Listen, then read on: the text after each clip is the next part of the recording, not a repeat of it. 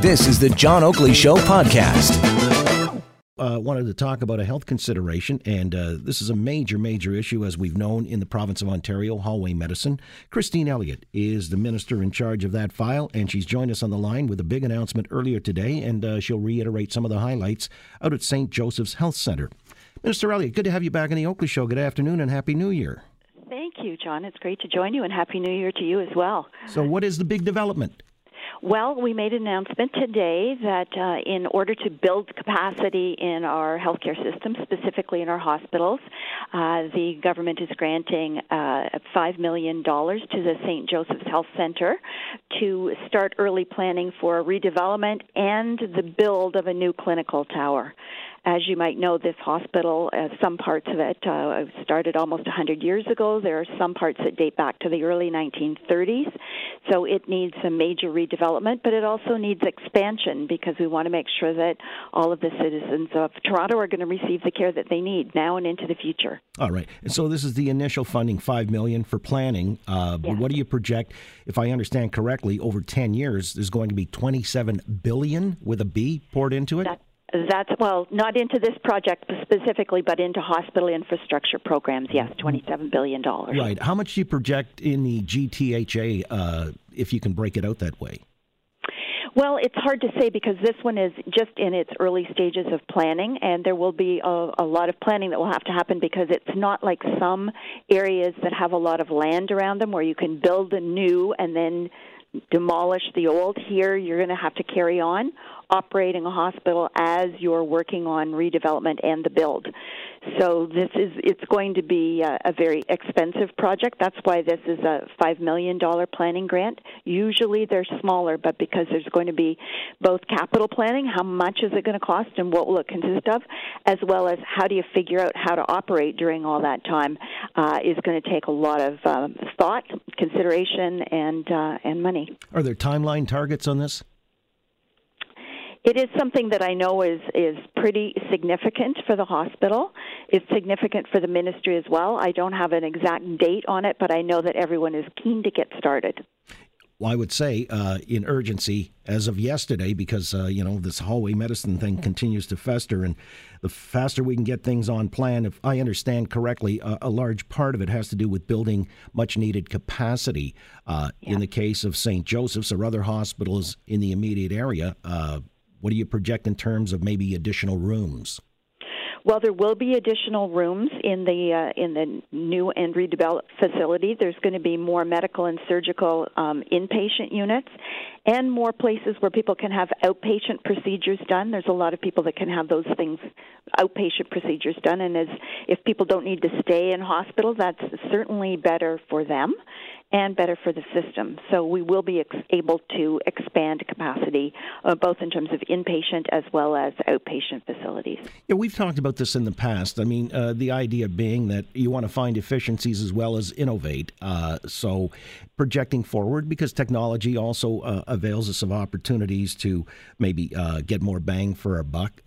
What other areas might you foresee, with $27 billion earmarked over the next 10 years, how might this play out where, as you just mentioned, outpatient procedures units and clinics with more in-home care and so on and so forth. And I see where Ruben Devlin, who's been advising, I guess, the ministry to a certain extent, he used to be up there, the CEO of the Humber River Regional Hospital. That's fully digitalized, I guess, most advanced or one of the most advanced in North America. Do you foresee more of that here in Ontario?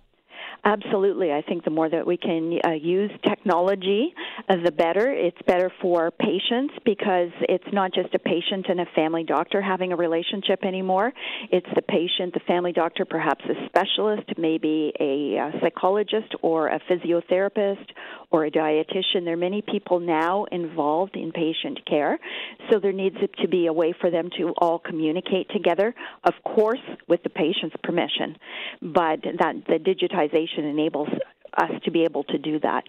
And there's also some great discoveries and procedures that are happening in Ontario. We need to continue with the innovation agenda, not necessarily at St. Joseph's, but in other, I'm sure they'll be able to continue to work on it, but there are some hospitals that are developing new techniques for things that may help people that have tremors, for example, Parkinson's and other issues, where instead of having to have brain surgery, they can now deal with the situation as a matter of focused ultrasound, and people can go in, be conscious, receive treatment, and have the problem fixed without ever undergoing surgery or having to stay overnight in hospital. That's what we're looking at. That's the best patient care, and that's why it's really important to continue that work and that work of research and innovation in Ontario. Again, with Christine Elliott, Minister of Health in the province, announcing today there are redevelopment projects in the pipeline, $27 billion earmarked over the next 10 years, and St. Joseph's Health Centre in the West End is going to be the beneficiary of such with a new tower that will, I guess, increase capacity. You talk about, too, a new and expanded emergency department, so it suggests that there might be current issues or problems with these emergency departments. What do you foresee here? Well, I think it's really a question of capacity at St. Joseph's Health Centre. Right now they have over 100,000 patient visits to the emergency department per year, and this is a hospital that has been ongoing for almost a century. Those volumes weren't considered when the hospital was first built, so now, because of increase in patient usage, we need to make sure that they can have more patients visit the emergency department. And also, it's best practices now. It's good medicine for people that might be having a mental health crisis, to have perhaps an area where they can go separately from the other population to where it's a bit quieter, where it's not as stressful for them or as stressful for the other patients. So all of these things that we're discovering now that we need to put into practice as we're building new facilities. Yeah, you mentioned adult, child, and adolescent mental health programs, also a part of this redevelopment. Now, previously, if I've got it right, $1.9 billion had been earmarked in this area. So of the $27 billion over 10 years, is that new money in addition to? Yes, this is new money. The $1.9 billion is really for programs. The $27 billion is for construction, for actually building new facilities. The other money is for helping people receive the treatment that they need, whether it's in hospital or as an outpatient or in the community. Minister, I've asked you this before, but I'm just curious because it keeps popping up sort of, spontaneously in discussions we have about healthcare in this province.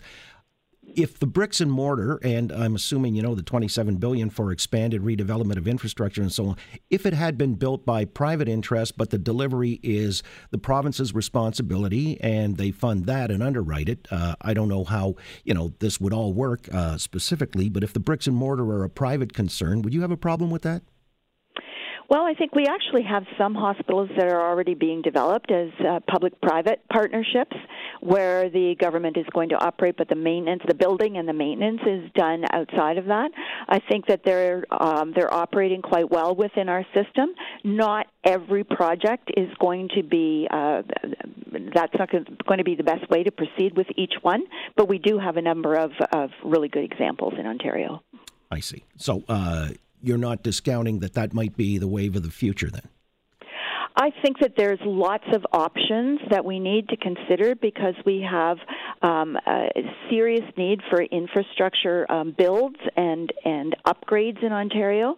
People expect to go to high-quality hospitals that are in very good condition, and we need to look to a variety of models, including incredible generosity on the part of private donors, too. There's a lot of people that donate money for hospitals and for other programs.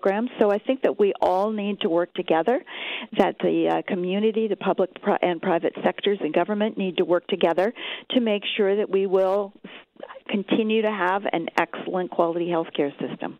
It's true, you can take a drive up University Avenue and see all of the various wings named after wealthy philanthropists who are doing their part in stepping up into the breach where it's obviously necessary in the province. I appreciate you telling us about this new development, investing $27 billion over 10 years to expand hospital infrastructure and alleviate wait times. Hopefully we can get everything in the pipeline sooner rather than later. But Minister, it was good to get your overview. Thanks for your time. My pleasure. Thank you, John. You've got it. Minister, Christine Elliott. Thanks for listening to the John Oakley Show podcast. Be sure to rate, review, and subscribe for free at Apple Podcasts, Google Podcasts, and anywhere else you get your on-demand audio.